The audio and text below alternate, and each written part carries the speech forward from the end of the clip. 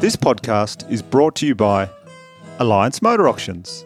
Has your car shit itself?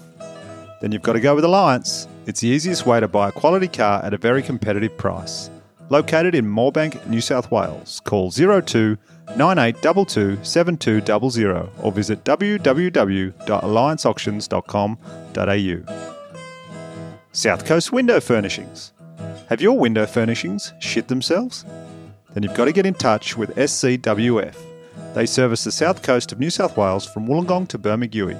Give Jamie a call for a free quote on 0408 812 007 or like them on Facebook at South Coast Window Furnishings. Elite Sports Physiotherapy. Has your back or another part of your body shit itself? Then look no further than ESP. Established in 2006, Elite Sports Physiotherapy provides physiotherapy and massage services to the people of Melbourne. Located on the mezzanine level, 13-15/1 Freshwater Place in Southbank, Melbourne. Give them a call on 03 8640 0328 or visit elitesportsphysio.com.au today. Also, special thanks to verse.com.au for putting the finishing touches on this podcast. Cheers.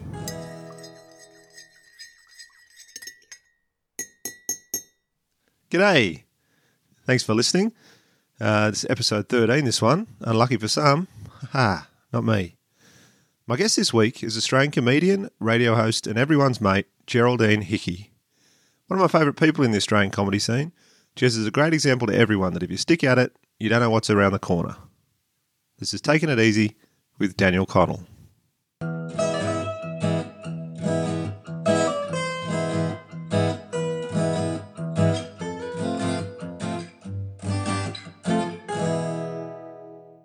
Geraldine Hickey, thanks for taking it easy with me today. How are you? Ta-da! Very well, thank you. How are you? I'm pretty good. Thanks for having me in your beautiful living room here over in Collingwood. I won't say the address so you don't get fans knocking on the door. Oh, yeah. It's a good idea, but it is a very nice location. I love it.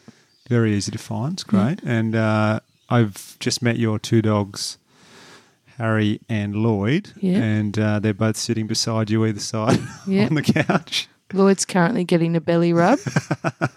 Loves it. Thoroughly enjoying it. Harry looks to be asleep on the other side there. Yeah, she's pretty chilled out most of the time. She's quite a manipulative little dog, though. I did notice that when I came in. Yeah, she definitely... if someone comes past, she'll give a little... She doesn't care too much. Or even if no one's walking past, she'll give a bit of ruff.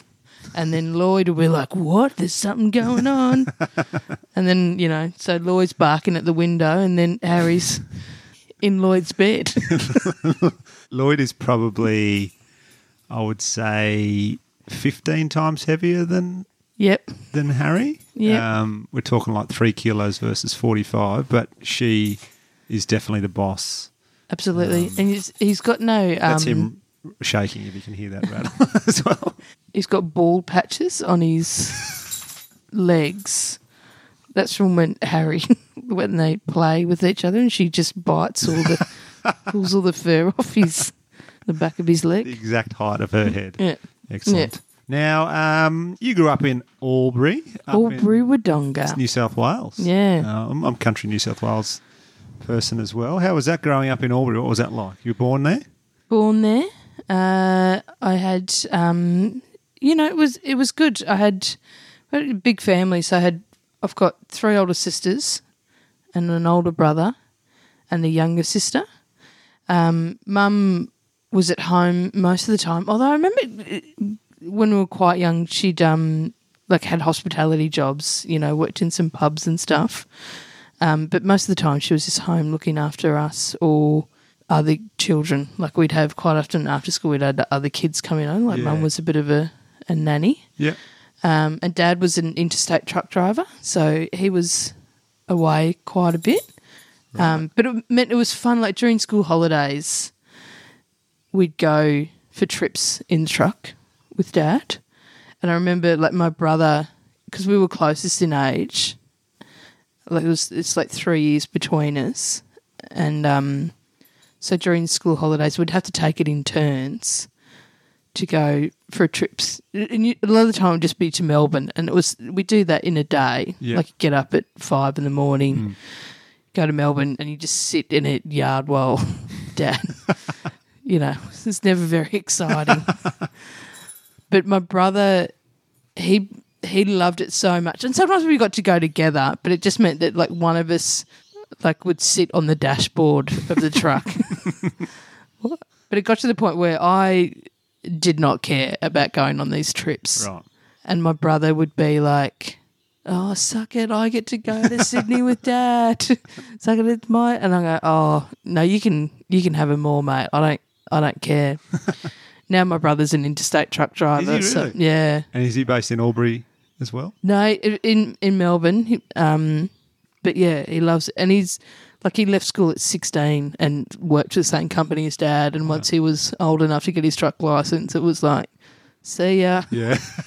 Done. Have you been on any trips with him? Yeah, a few times. And it's fun. Like, it's just the same.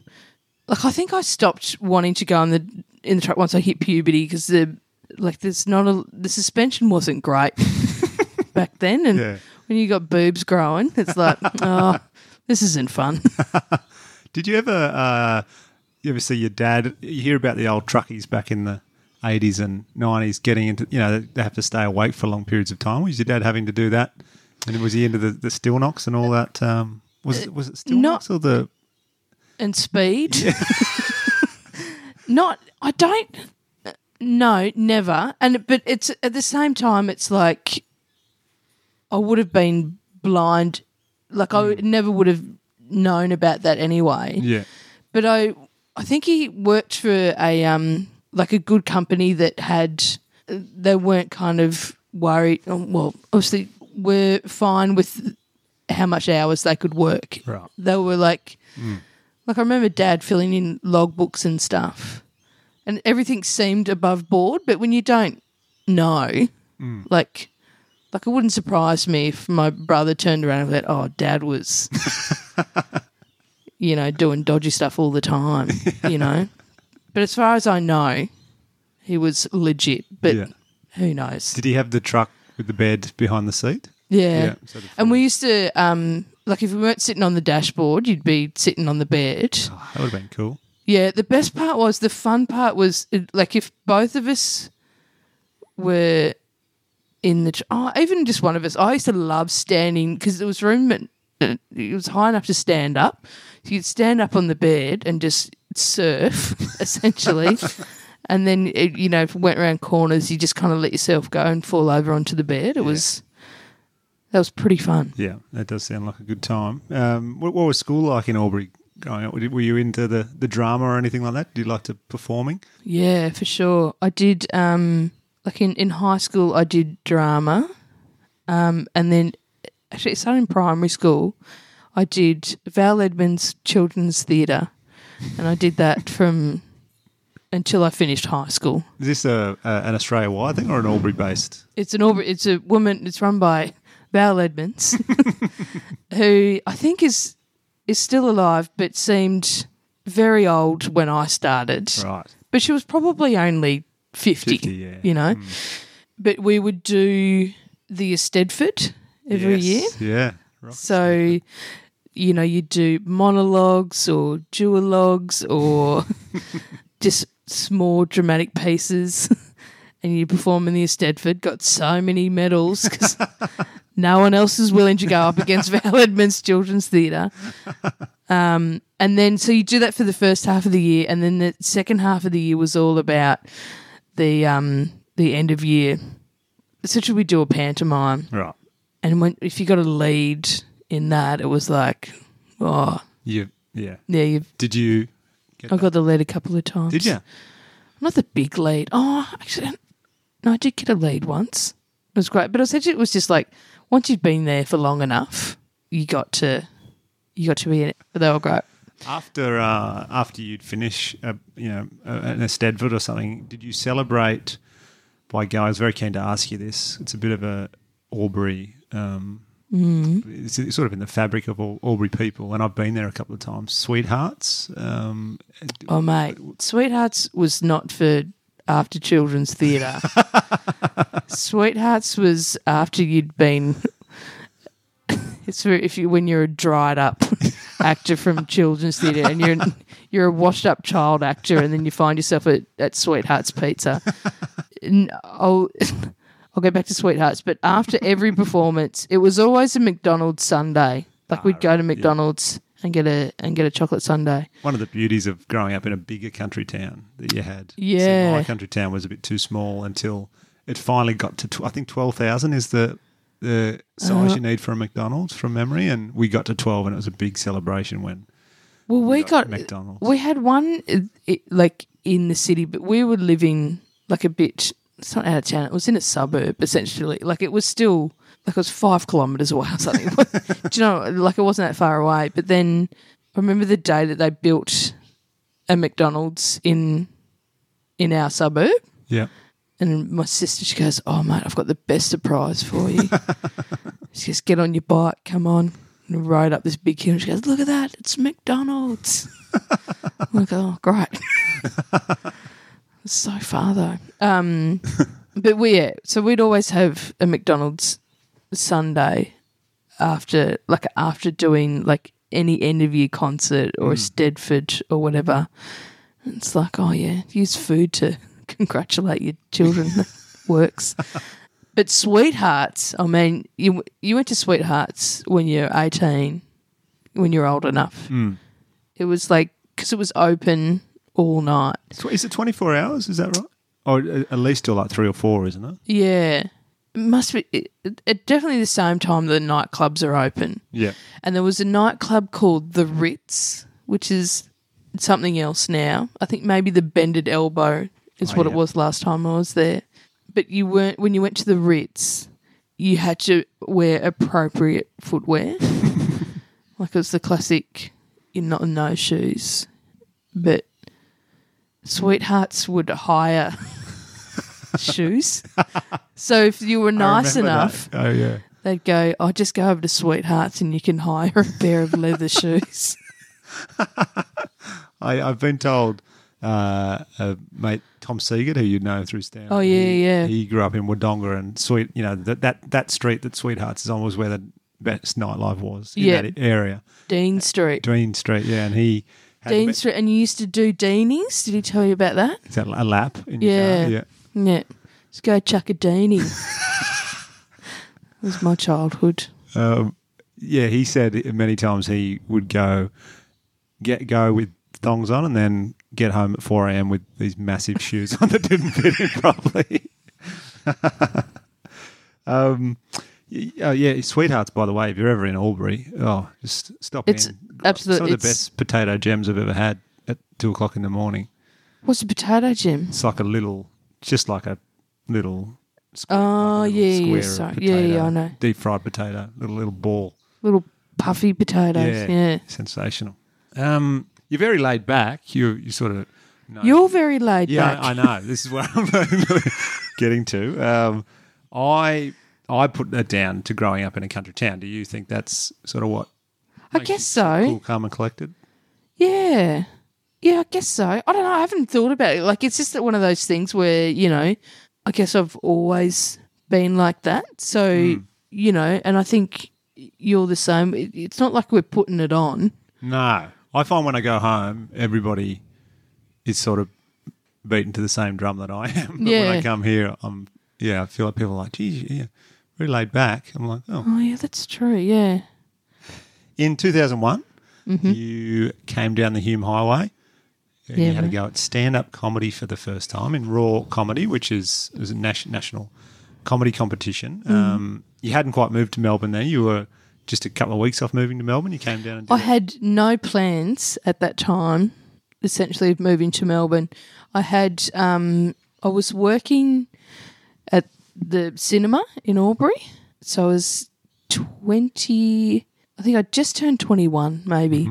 So I'd done a year at uni. Actually, I didn't even last a year. So I did, a bit of uni and went, oh, that's no good. And then kind of just a Bachelor of Arts. Right. And just, I really struggled with kind of structured education system that we have. So it just didn't suit me at all. So I left and moved back home. And got a job in the local cinema. And for me, like been there for about a year or so, just working part-time and living at home. And then also I moved out into a flat, but I was like, oh, this is the dream. Yeah. I just went, I get free movies. Like sometimes I can take popcorn home. And I had a good group of friends that I worked with. Yeah. And like we'd go out on the weekends, go to bloody Sweethearts and the Ritz and stuff. And I just thought, one day I'll meet my husband one night when we're out. And I can just continue my life working at the cinema, working part-time, and I'll be a housewife. I'm like, that was the dream. Because there's other ladies that I worked with that have been working at the cinema for, 30 years or something. Yeah. And there was a couple that worked. There was one woman, Lynn, who worked, that's such a great name, Lynn, who worked in the candy bar, and her husband was one of the projectionists. And it was just like, that's what I want. Yeah, dream couple. Yeah. You just try and take him off her at that point. Just living the dream. And then Mum one day was like, what are you going to do with your life? Because you can't work at the cinema for the rest of your life. And I went, oh, well, fine. And I went, I guess I'm going to do comedy. And where did that, obviously you must have had some sort of interest in it before that time? Yeah, certainly from in drama. Like I'd always wanted to be an actor. That was that's how I got involved in Val Edmonds Children's Theatre. Was when I was sitting at home.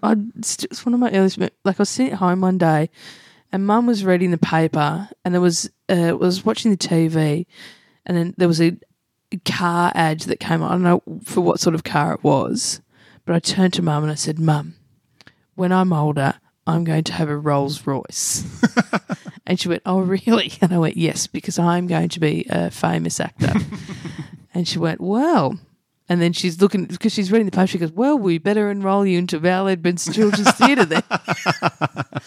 And so that's how I started going. So for me, it was always I wanted to perform. And then in high school, in a drama class, one day we had to do this scene, like this. The teacher had written up lines on the board, and he goes, just interpret it however you want. Had to interpret, whatever you want it to mean. And I did it, and then everyone laughed, and I went, guys, I was trying to be serious this time. And my drama teacher was like, Jesse, you know what this means? And I went, oh, that I can't act. And he went, well, no, that you're a comedian and you should try comedy. So right. So I had done a little bit of comedy in high school, but not much in between. And then when Raw came up, it was like, oh yeah, I've done a couple of gigs. Yeah, I could do this. And the couple of gigs I'd done was one night in high school, friends were in a band and they'd organised a variety night. And then when I turned 18, I was like, oh, I can come to your next night, your next thing at the pub. And they were like, you should do a spot. Yeah. And you don't know it. And you go, yeah, no worries. It was the worst. It was so bad. I died so bad. But it didn't matter. And then I did a gig in a kibbutz in Israel. Really? Yes. This is taken where did you end up over there from? Well, I was Catholic, and I went to World Youth Day. And it was like I was quite Catholic, and my best mate at the time worked for the church in youth services or whatever, and she said, because she was getting paid to go, so she's like, "Why don't you should come on this trip?" And she said, "St. Patrick's are looking to sponsor someone, and no one's put up their hand yet." So, and I went, all right. So I applied. It was the only application. So I got half my trip paid for by the local church. And I'm like, oh, this is the best. Thanks, guys. First time overseas. And we went to, there was a whole group of us though, there's maybe 200 of us that all went or maybe not that many. It felt like heaps of it. So we spent 2 weeks in Israel. So we spent like a week at St. Anna Kibbutz. And so it was just like being on school camp. Yeah. Again, there was lots of, it was World Youth Day, so it was just all youth. So it was just all one night they had a talent show and I got up and did some stand-up, but it was all jokes that I'd stolen from Greg Sullivan. Really? He knows about it and I paid him for it. Where had you seen his stand-up? I went to university in Queensland, in Toowoomba, okay. Yeah. and the house that I lived in had an office up the front of it, and his sister worked in that office. Right, yeah. And so I'd seen, I think it was at some random gig that I saw him and went, I just committed his jokes to memory. and then did it at this talent night. And George Pell was on this trip. What? Yeah. And Did he see your show? Yeah, he was there on the talent show night, and he came up to me afterwards and he shook my hand and he goes, "Oh, I am your biggest fan." That was can't put that on a poster anymore though. Oh shit. Yeah. That is amazing. Yeah. I don't think there's many stand-ups in Australia that can say they did their second gig In front of in George Pell in a kibbutz in Israel. I don't think there's any comedian actually that can say they did that. with none of their own original material. Or maybe I did have one original joke in there. I can't remember what it was. So I had done that. So it was kind of this, when Mum was going, "You got to do something with your life." I went, "Oh, all right. I'll do comedy. I'll make an effort to do comedy." And she's like, "How are you going to do that?" And I was on the computer at the time. I was like, I'll do this. And I entered raw comedy. Yeah. Then. So I went down to, I think, my dad drove me down the first time. In the truck?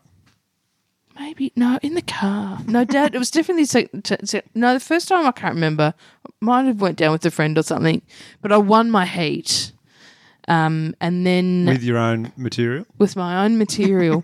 And then because the only experience of comedy I had was from a kibbutz and a local pub in Albury that doesn't, for a non-comedy night, I won my heat and then went, "Oh, fuck, I've got to write another 5 minutes." Right.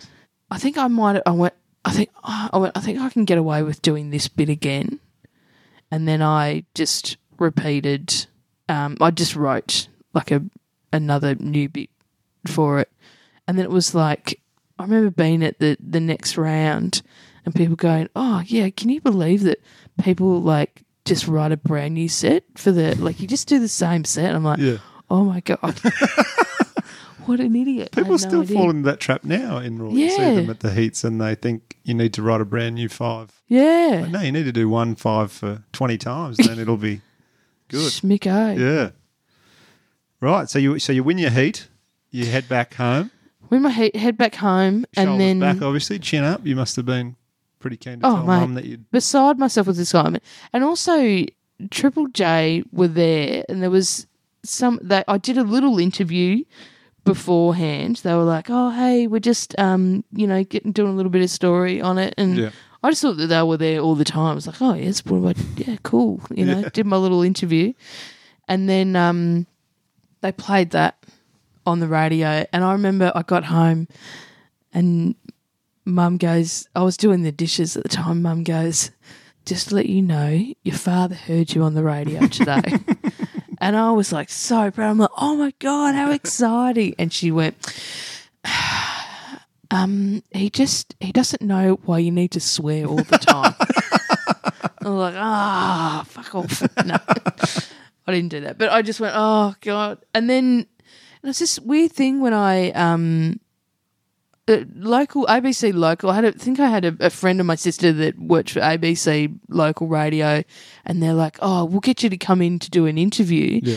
So, but had to do that in Melbourne because they were broadcasting out of Melbourne. So they're like, yeah, just jump down on the train and come down. And so there I am sitting outside, you know, going in to do this interview for ABC Local. But it was just next to the studios for Triple J. And so the woman that had interviewed me was like, oh, hey, how you doing? Yeah. Come in. Do you want to hang out for a bit? I was like, yeah, cool. And they're like, yeah, any questions at all you want to ask us? I'm like, no, I'm just, you know, happy to be here. When's Dr. Carl coming? Oh, my God, this is great. Like it was, you know, and then they were like, oh, we're going out for lunch. Do you want to come? Like, yeah, sure. And I just I went out for lunch with all these people from Triple J, and I look back on it now and go, was that a job interview? Like, was I just, because they kept on asking me things like, oh, how about this? And what do you think about this? Yeah. And you know, being from the country and laid back, it was just like, oh, yeah, cool. It's great. It's great. I just, you know, there's a certain kind of, when you know you're not networking, it's like, it's so much easier. But then at the same time you go, oh, you're an idiot. So you come back again? You come back to Melbourne? Oh, yeah, sorry. I kept on going off tangent. That's all right. So you moved back. You actually, once you went back with that Heat victory, you decided to move to Melbourne. Well, my cousin had come to the Heat and he was like, hey, so when are you going to move to Melbourne? I was like, oh, yeah, I guess one day. Like I've got to, you know, quit my job at the cinema. That'll be hard. And, you know, I've got to find somewhere to live and stuff. For me, it was always, I'll get to it eventually. Yeah. But then he said, well, I've got the spare room at my place. I'm looking for a housemate at the moment. Right. I went, oh, okay then. So I went home and went, oh, I'm going to move in with my cousin, with Matt. And he lived like out in Burwood, but I didn't know. I was like, yeah, I'm going to move to Melbourne. And so 2 weeks later, after the Heat, was the semi-final, and Dad and I, we packed up the car and he drove me there, and so I moved to Melbourne the night of the day of the semi-finals. Yeah, and I thankfully made it through to the state finals, and then I didn't get through on the state finals. But I was like, oh, well, this is great. I met a lot of people. I'll be fine. And then I was in the in Centrelink having my interview when I got the call from Festival going, oh, we're going to give you a wild card. Yeah. And it was during my interview, I just, like, I had this shitty mobile phone. It was the first time, you know, it was 2001. So it was just like, oh, I'm going to take this phone call in the middle of this interview, and then was so excited. But the great thing, this Centrelink guy was really excited for me as well. He's like, oh, this is great. You probably won't need to be doing this for much longer. You're listening to Taking It Easy with Daniel Connell.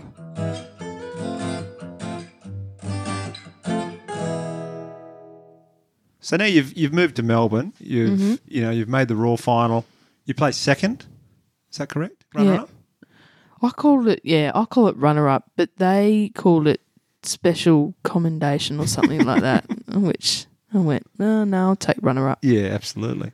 Yeah. So how long, so then you sort of just got into the Melbourne scene and started gigging around meeting It took me a while. Right. It really did. I reckon I did about 3 or 4 gigs in that first year after all, because I, once again, did not know anything. Yeah. You know, so in my head, I went home after coming runner-up in Raw and just went, well, that's it. I'll just wait for people to call me now. Like everybody knows. I just assumed that every single person knew who I was and knew that I could do comedy and was just going to book me for stuff. And it took me a while to figure out that, nah, it's not how it works, mate. Yeah. But I was lucky enough to do a couple of gigs. And then once I figured it out, it was easy to get gigs. Like I'd ask them, like, oh, hey, can I have a spot?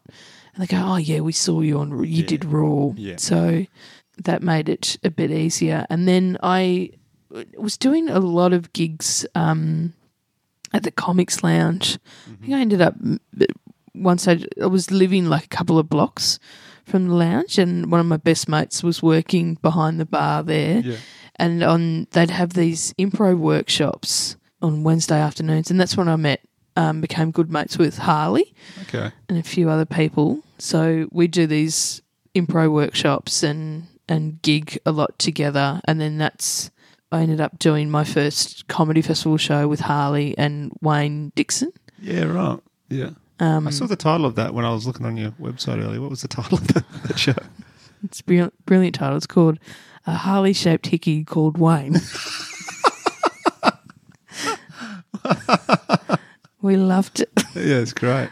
That's a good way to come into a festival, just do a split show with a couple of other people. It was the best idea. And we were so funny because that classic thing where we thought we knew everything and we're just talking, like even the venue, like we did it at a place called Next Blue, which was upstairs from Galactic Circus. So it was all same company. Right. But yeah, the show essentially was just us. We'd do we had two halves. Like we had an interval in our show in an hour. So we'd do like 10 minutes each or something. Not even, like it was 7 to 10 minutes. One of us would MC, we'd both do a spot. And then after the interval, we'd do a bit of improv. Okay. It was fun. Yeah. George Denikian, the newsreader. Yeah. He came on opening night. We were just like, oh man, we are up and away. Yeah. And also Wayne had a friend that was writing stuff for MX. Remember the MX magazine that you get on the train? Yeah. And she gave us a 4.5-star review. Right. Just like, it's the best night out. I'm like, this is great. And I think we made our money back on opening night just because we didn't spend anything. We paid, there was a rego fee, which at the time was like, I think $350. Yeah. And then we got the venue for free because we talked our way into it. And then we got sponsorship. So we got Wayne's local hairdresser. So she cut our hair for free. So our posters were just filled with like all these brands. So we got a free haircut. So we're like, we'll put you on the poster. But the big one was from Echo Clothing because Harley had a mate who was a designer for them. So he's like, oh, yeah, we can, come on down. So they printed our posters, but they were just like on bits of paper and on their printer. They could just print A3 on their printer. So we're like, yeah, sick. But then part of this sponsorship was they go, oh, yeah, just come down to the warehouse. And they just went, off you go. And we just went through their warehouse and picked out. Oh. They'd got a whole new wardrobe. Wow. And then, so walking in the festival club, just being, oh, man, we are the coolest fucking kids here. Haircuts, Echo Clothing. Yeah. MX under your arm. That's probably like the most... But then after that, when you went back to just doing your first solo show, was it a back to reality type thing? Because that just sounds like the dream. It does. First experience at the comedy festival. Definitely what 90% of people don't experience, 99% of people do not experience. Yeah. Getting sponsors for their first festival show. No one asks anymore. Yeah. I think I did it was like 2 years later that I eventually did my first solo. So I did another group show and we got sponsored by Burley Bras. So I got a free bra. How are you chasing this up yourself? Well, I think this is what everyone did at the time. Like you just asked. No one asked for it anymore. I know. I think we just sent a letter to Pacific Brands going, hey, we're three young, women with boobs. This is in the second show, Sweet, Dry and Daft. We went, and they went, oh yeah, great, yeah, put our brand on your poster. Sure, you can have a bra, and they'd send us all a bra. It was great. But it just seemed, certainly within my group, that was what everyone was doing to try and cope with cost. But you never ended up getting any money; that you just get free stuff. So, but yeah, and then so when I did my first solo show, it was I felt really prepared because I'd done 2 other festivals with other people. So I was like, I think I know what I'm doing, and I did Melbourne Fringe first. Right. Yeah. That was a bit of a wake-up call. I did it at it's now Long Play, but it used to be Glitch Bar and Cinema, because we had a impro. There was a group of us that were all doing impro classes together that formed our own impro group called Cut and Paste Impro. Nice. And we do gigs at Glitch every fortnight. Mm-hmm. So I knew that space and stuff. So it was like, oh, could I do Fringe, Melbourne Fringe there? And like, yeah, great. And I remember I just didn't plan having a tech and stuff like that and how if people were going to come. Yeah. So on opening night, it was like I think I had whoever was doing the show before me, I'm like, oh, hey, can you stick around and just help me just set things up? And I think she had a few people in her audience like, do they want to come to my show? It was like, I don't think I'd sold any tickets or anything. So I just had like 6 people in this show that had been to the last show. But I just remember going, oh, I've got a lot of work to do in terms of, like, I'd put all the work into the actual show. Yeah. And I just didn't think about anything else surrounding it. Didn't chase any sponsors for that one?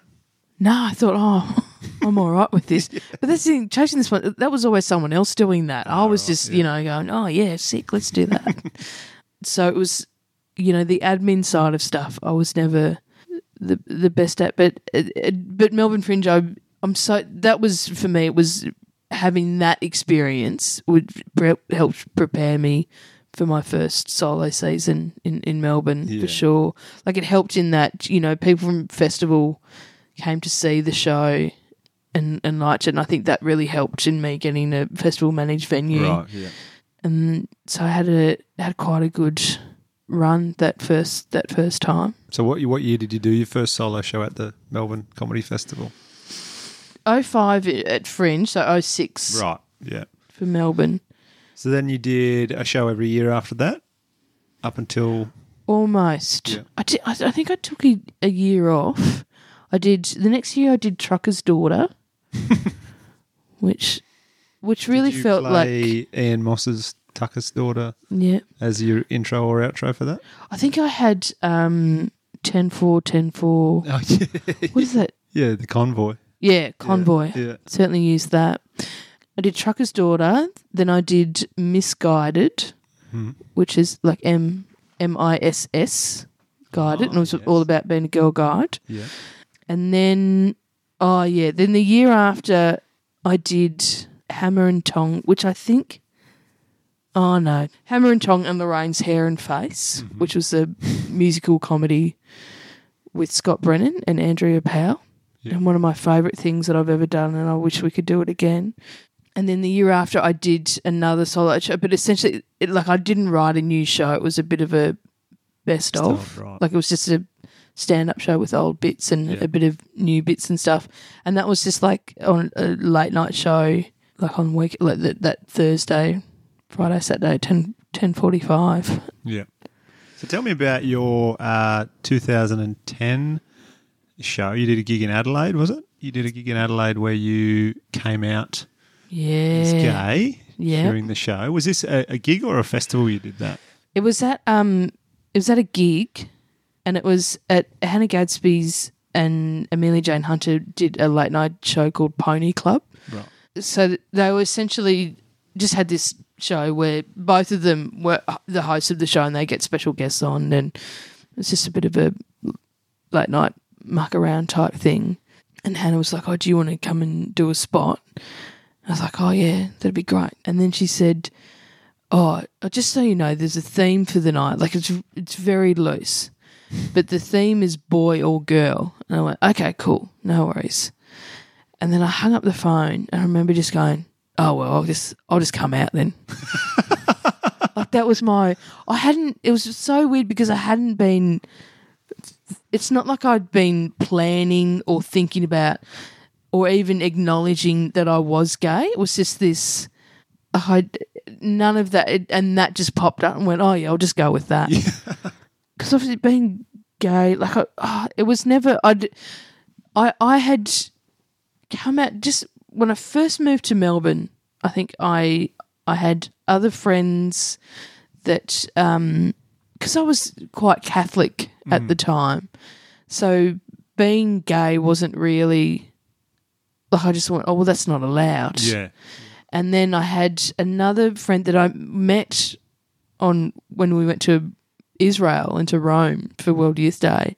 She came out and I remember we were out one night. She goes, "Oh, don't tell anyone." It was all kind of secretive, but this is my girlfriend. And I'm like, oh my God. And I remember thinking, well, fuck, or maybe if it's all right for her, then I could do it as well. So I came out to her and stuff. So I was out for a little bit, but not to the whole. So what sort of year would have that been? How long before that?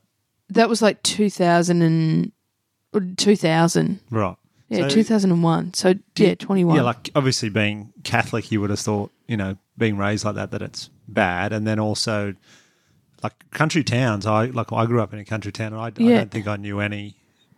Well, growing up, I'm sure there was. Yeah, but you didn't know about. But in a town like that, it's just not. Yeah. People just. Because you didn't. Yeah. Since we've finished school, people have come out as gay. Yeah. And it sucks to think they probably knew in high school but had to. Yeah. Not say that. Or they were like me and had no idea because it was like I didn't even consider it as an option essentially in high school. Like it was just like, I'm not. And then so when I came out when I was like 21, I just kind of went, oh, this is because I couldn't tell everyone. And then it still didn't feel right. And I went, there's so many stereotypes that I didn't fit. And I thought, well, I mustn't be gay because I don't fit all the stereotypes. So I went back in. And when you go back in, it's like it took so many years to come back out again because it was like, I don't know, I thought I was, but I wasn't, so I have to stick to my guns this time. Yeah. Otherwise, I don't want to be that person that goes, no, I am, maybe I'm not. And so then once it got to that boy or girl thing, that was me just going, oh, can you stop fucking about? Yeah. Like it's time. So, and I remember I was kind of, spent the day kind of writing some jokes about, like I just kind of got up. The plan was that I'd get up and go, do some jokes and then go, listen, I've always maintained that I've been into boys, but truth is I'm kind of into girls. And, I should have picked up on the signs. Like I played a lot of softball and I just went through all these classic stereotypes and I like to go to Bunnings or whatever. And I was trying, and then I called Kate McLennan at the time. And I'm like, hey, mate, listen, I just need some help I'm just trying to write some jokes. And honestly, it's the only reason why I was calling her I just wanted a few extra, like, what are some stereotypes that I could, Yeah. And so I told her everything. And she went, I guess there's this and that. And she just went along and then hung up the phone. And then she was like, she told me later, she hung up the phone and just went, oh, fuck, I think Jezza just came out. And then I did the same. Edo was in town, so I hung out with her for a bit and we just had sat there and had a cup of tea and same thing with her. She's like, oh, yeah, cool, just really casual about it. She's going, yep, no worries. And so because everyone was really casual, and then I got up and I did the gig and did it and, because I was more worried about the jokes than the actual coming out bit. So I was like, oh, I hope these jokes fucking work. And so when the jokes, I was like, oh, phew, yeah, great. And then I finished and walked off stage. And walked off stage, that's walking through the audience to the back of the room. I think it was like in the gardens. So it was, in a tent. And then Hannah goes, just so everyone is aware. Jess, that was like your official coming out, wasn't it? And I just went, oh, yep. And the audience just went, rah! Oh, great. So my next year's show that I did was called Turns Out I Do Like Sun-Dried Tomatoes. And so it was just about, coming out. Was that doing the whole show about it, and was that quite cathartic and like that you knew that you were? Yeah, like things had certainly changed at the time. I remember Harley, like we worked on a lot together. Like we'd just sit at the pub and talk and stuff. And he goes, and like I remember he would say,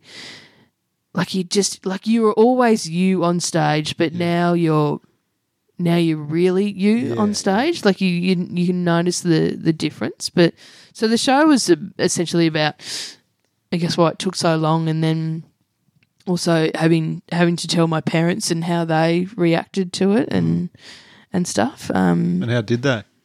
Oh, not good. No.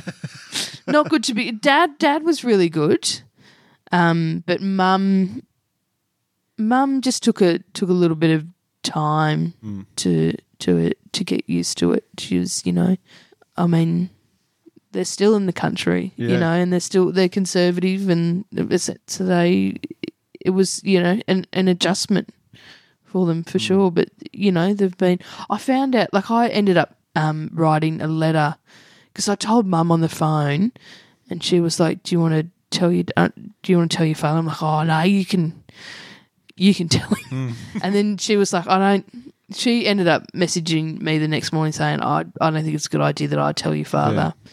I think you should do that." And something else in there that made me really upset that I blocked from my memory. But I ended up sending Mum and Dad an email just kind of explaining it all. And then I found out later that Mum had printed out that email and would carry it around in her bag. And really? So, yeah, just see people go, "Oh, have a look at what Geraldine's done. She's come out." So it's little things like that you don't know about your parents, and you find out later and you go, "Oh, okay, it was being a bit uppity, bit precious about how you reacted." Yeah. So essentially they've been, terrific since. Yeah. Well, Mum has for sure. So Dad's got dementia, so he's gone. Right. He's gone a bit homophobic in his dementia days.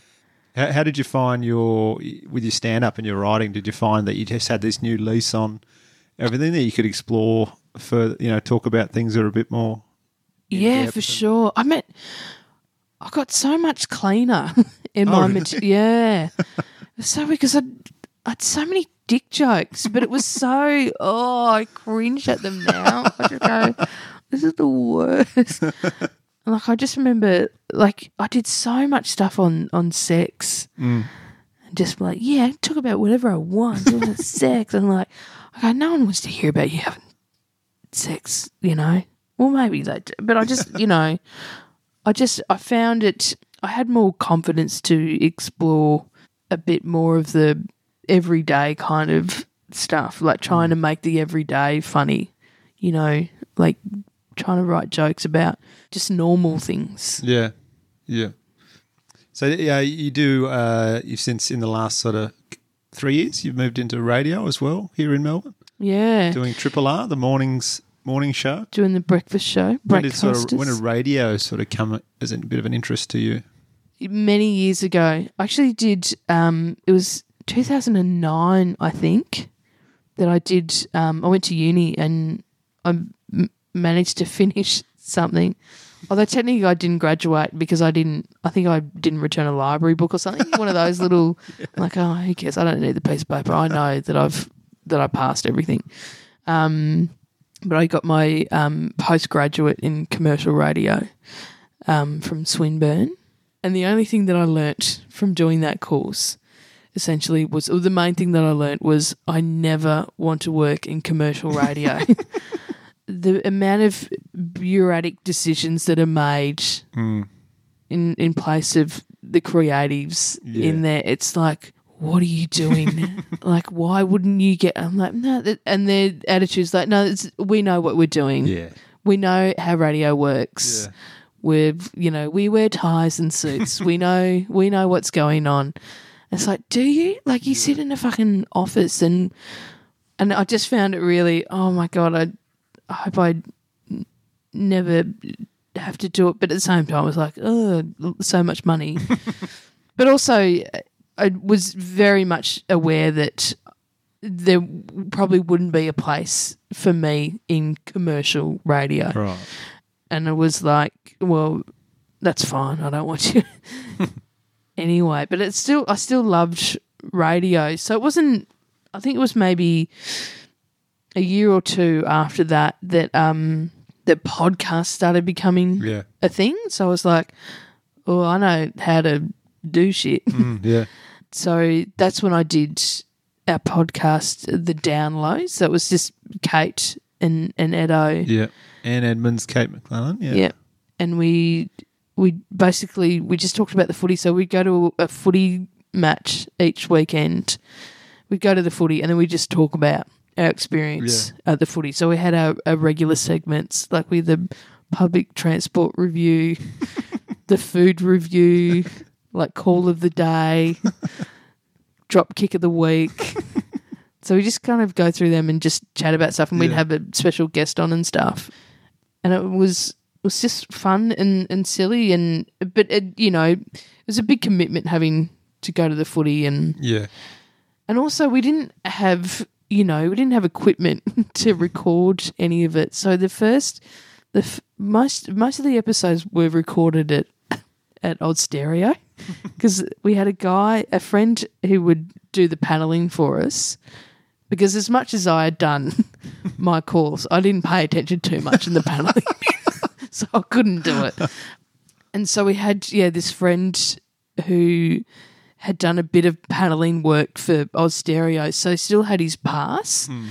So on Monday nights we'd sneak in. Oh, great. And sit at Eddie Maguire's desk and record our podcast. Oh, excellent. And then, he'd send me the file and I'd edit it and put it out and stuff. And so it was it just got a bit, after we did it for a year, it was like, I don't think we could do it again. Yeah. Like it's just a big commitment. Yeah. Especially 3 people getting 3 together. Yeah. So it was quite amazing that we did it for as many as we did. We did it for one footy season, so it was like 22 episodes or something like that. So it was just, it was such a fun time. And then you wouldn't do it the next year. And then the year after, Triple R, the station manager at the time, the program manager, that's what I'm looking at, program manager at the time, called me up and he said, would you be interested in doing the download? Like, I love the podcast. Would you come in and do it for a summer feel? So it was like just 4 weeks on a Thursday night. So I'm like, hey, do you want to get the team back together? And they're like, yeah. Kate was like, nah, Triple R listeners buy tickets to things. They're a loyal audience. And so we did it thinking that it was just going to be 4 weeks. And then after that, they said, it was really great. Do you want to do Sundays? Yeah. And then we went, yeah, we'll do it. And then it was, I think by April, Kate had to leave. So she only did a couple of months because then she was pregnant, so she had to leave and have a baby. That's fair enough. And Edo just started getting quite busy. She was on tour a lot. And then so I got your mate Laura Dunneman to come in and co-host with me quite a few times. And then at the end of that year, I got offered the job to do Breakfasters. So it was really kind of the dream run, and it all started from that podcast. Yeah. It's it seems like a pretty cool gig. I love Monday it. to Friday. The best thing about it, I think, is it's the regular work, so I love that. And also we're very lucky we all get along really well. We're quite a good team. So it's Sarah Smith and Jeff Sparrow, and like with 3 completely different people, but just have this good chemistry on air, I think. And we're just really, really lucky. Like we had done a fill for the team before us when they went on holiday. So we did 2 weeks filling in for them. And I suspect that when we did that, they kind of went, well, hello. Yeah. It's a good fit. Yeah. So it's great. And I love it because there's so much range. I think we're all very good at our individual roles, and it's not like we just the interviews that we get to do. We get to spend a bit of time, and it's not so intense. Like we had, and you get a range of people. So we had Simon Baker in this week, who's like he's been on Oprah. Do you know what I mean? Like I'm like, this is a Hollywood star coming in, and he was so chilled. And you could tell that by the end that he really enjoyed the interview because he talked about at the start how it can be quite intense at, Yeah. the commercial stations. Yeah. Because you get like 4 minutes and it's, whereas with us, you get some more thoughtful questions and stuff. So we're quite lucky to have that. And then, today we interviewed a guy about the Great Barrier Reef and where that's at with the Adani mine and stuff. Yeah. And tomorrow we'll interview Julian Burnside. Right. And so you just have, I learn so much. Yeah. And it's great because, you kind of keep up to date with current events. And I noticed in my first year just how much I enjoyed going out more because I could hold conversations because I knew what people were talking about. Yeah, that's great. You probably wouldn't get too much of that on the commercial stations either. Well, unless they were talking about, Bachelor in Paradise. Yeah. That's about all. Yeah. Do you find that's helped you stand up as well? You've got a bit more to talk about there because you know more about It's helped my stand up in that my job on radio is to do the talk breaks. Yeah. So Jeff leads the interviews. So we all kind of take part in the interviews, but Jeff kind of leads them. Sarah does all the music. And if there's a talk break, it's just what are we going to talk about? Yeah. And so that has helped most with my stand-up because in the first 6 months, it was like I'd exhausted every story that I had. And so you have to come up with new content. So it just makes me get out and do things and read up on things and stuff. So, and also I started doing this year is lying. I've only done it a couple of times. I'll just make up some story about something, nothing too exciting. But it's just because I've run out of stuff, and all of a sudden I just thought I can just make stuff up. They won't know. But I did it once, and I told them that it was a lie, and they were the other Sarah and Jeff were really annoyed. Like, we trusted you. Oh, sorry, mates. And then this year, so you're on the radio now for the rest of this year. Yep. And you also had a great start to 2018 with your stand-up as well. Yeah. You just finished the Melbourne Comedy Festival where you had a sell-out run the entire festival. Pretty much. And the festival kicked off with you doing the Oxfam Gala, Melbourne International Comedy Festival Gala. And first time doing that? Yeah, first time. So was it a nice surprise when you got the call? Oh, mate, that phone call. I was actually I still do some afternoon shifts at in after school care. So I was actually at a school getting the kids' afternoon tea ready. It's in the kitchen, and I went, "Oh, I could take this phone call." So, and it was Claire. She goes, "Oh, just wondering about your availability for something." And at the time, I was like, "Oh, I don't have my diary on me." Like, I was really annoyed because I thought, "Oh, I'm going to have to go home and check my diary and then send a follow-up email." It's like, damn it. And she said, "Oh," and then very quickly she just went, "It's for the the 21st of March. Just wondering if you'd like to do the Oxfam Comedy Gala." I went, "Oh, no." And then I just kept on going, "Is this happening?" On repeat, just going, "Is this happening?" Yeah, it's happening. So I went, "Oh my God." Because it was, I've been doing, it was 17 years after I'd done Raw. Yeah. So I'd given up on the gala. Yeah. I was just like, "Oh, it's fine. I don't need the gala." But it was like, and it made such a difference. And I think it that certainly helped in getting that good run at festival. But there was a few other things that contributed to it as well. There was getting the gala. There was, I did Comedy Next Gen. Yeah. So that had come out a few weeks, maybe the week or 2 weeks before. So I had that, and then I had done a spot on Tonightly. Yeah. So it was had a good run up to festival, and then I got some really good reviews in the first week, and that helped a lot. And then I think I did a really good show. I think that helped Yeah. a lot as well. Like I got a director this year for the first time that I hadn't done that for quite a while, so that really helped in terms of structure and stuff. So I think there's a whole bunch of things that it all just came together. Yeah. It's a good sort of example for people, to that are 5 years in and thinking, what am I doing? Yeah, it all happens really quickly. It definitely, when you start comedy, you think it's going to happen quickly. Yeah. But you and for some people it does. Yeah, 1 in 1,000, Yeah. I would say. But then you soon realise that it's a long game. Yeah. So you obviously you were saying you probably thought you wouldn't do the gala, but yeah. now we're sitting here and you've done it. Like I remember, like maybe 5 years ago. Oh, actually, it was heaps longer than that. It was many years ago.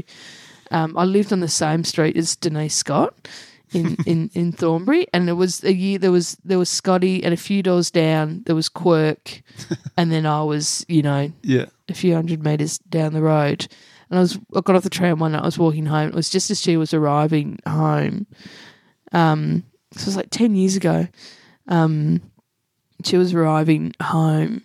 And she'd just finished her show. She'd done it at the Comedy Theatre. And she goes, come in, have a drink. Come on, let's celebrate. I'm like, yeah, absolutely. I'd quite often go down and have cups of tea with Scotty and stuff. She was great. And she was like, yeah, come in. We're going to have some wine. And then I sent Quirk a text. She's like, get Quirk over here. So he came over and we just sat there drinking red wine, and she was just saying, all I've ever wanted to do was perform comedy in a theatre. And at the ripe old age of 50, I got to do it for the first time tonight, like to do my show. And I was like, oh, you're 50. Yeah. Do you know what I mean? Like, for me, it was like, oh, you're doing all right. Like you just keep going. Like it's that classic, you got to run your own race. Like who cares what everyone else is doing? You just keep going. And once you realise that there is no end game, essentially, like you have your goals and stuff that you'd like to achieve, but you just kind of go, oh yep, but you got to stay in the race to So what's next for you, do you think, moving forward? You just keep doing the radio and doing your gigs and I'd like to do radio I'd like to do it forever, but I'm hoping that I'll get at least another year. And then it's funny because I'm always aware that radio is not going to last forever, so I'm always thinking what's going to happen.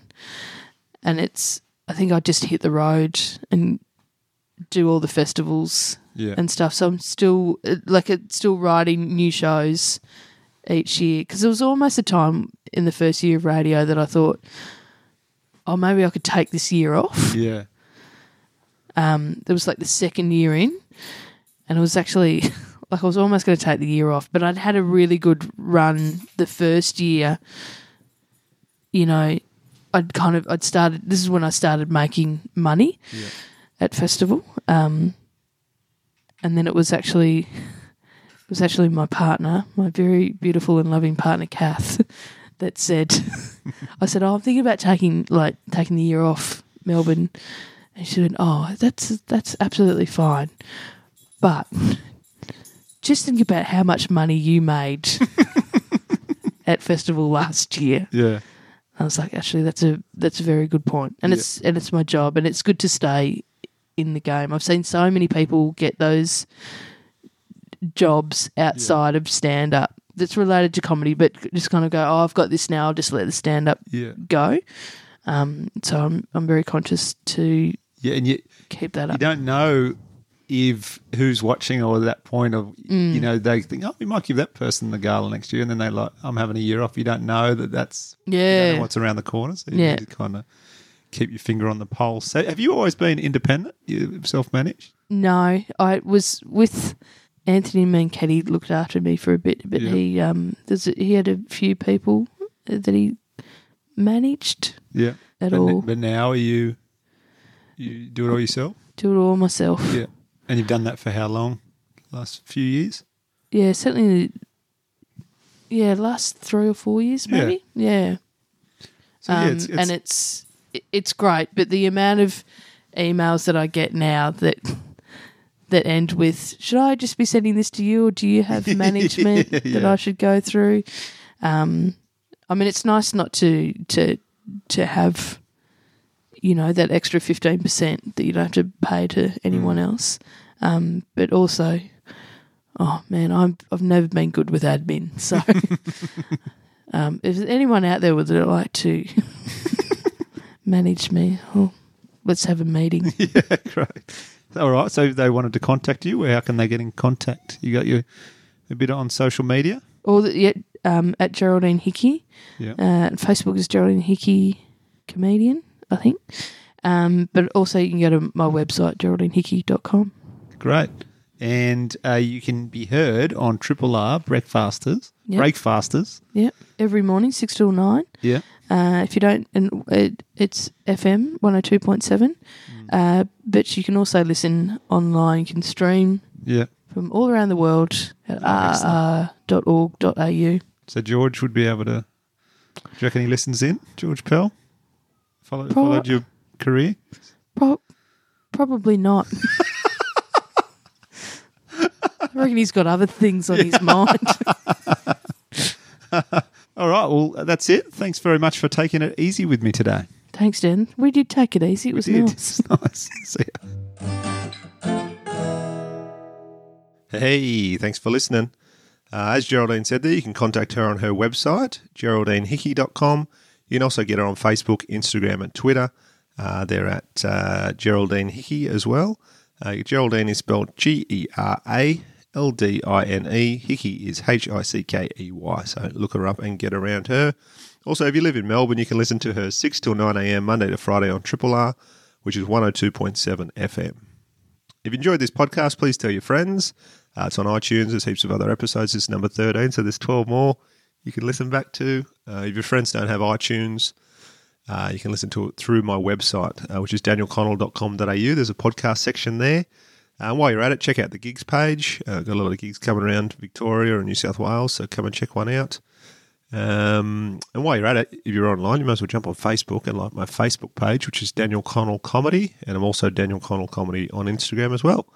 And that's it for this week. Cheers for listening. Take it easy.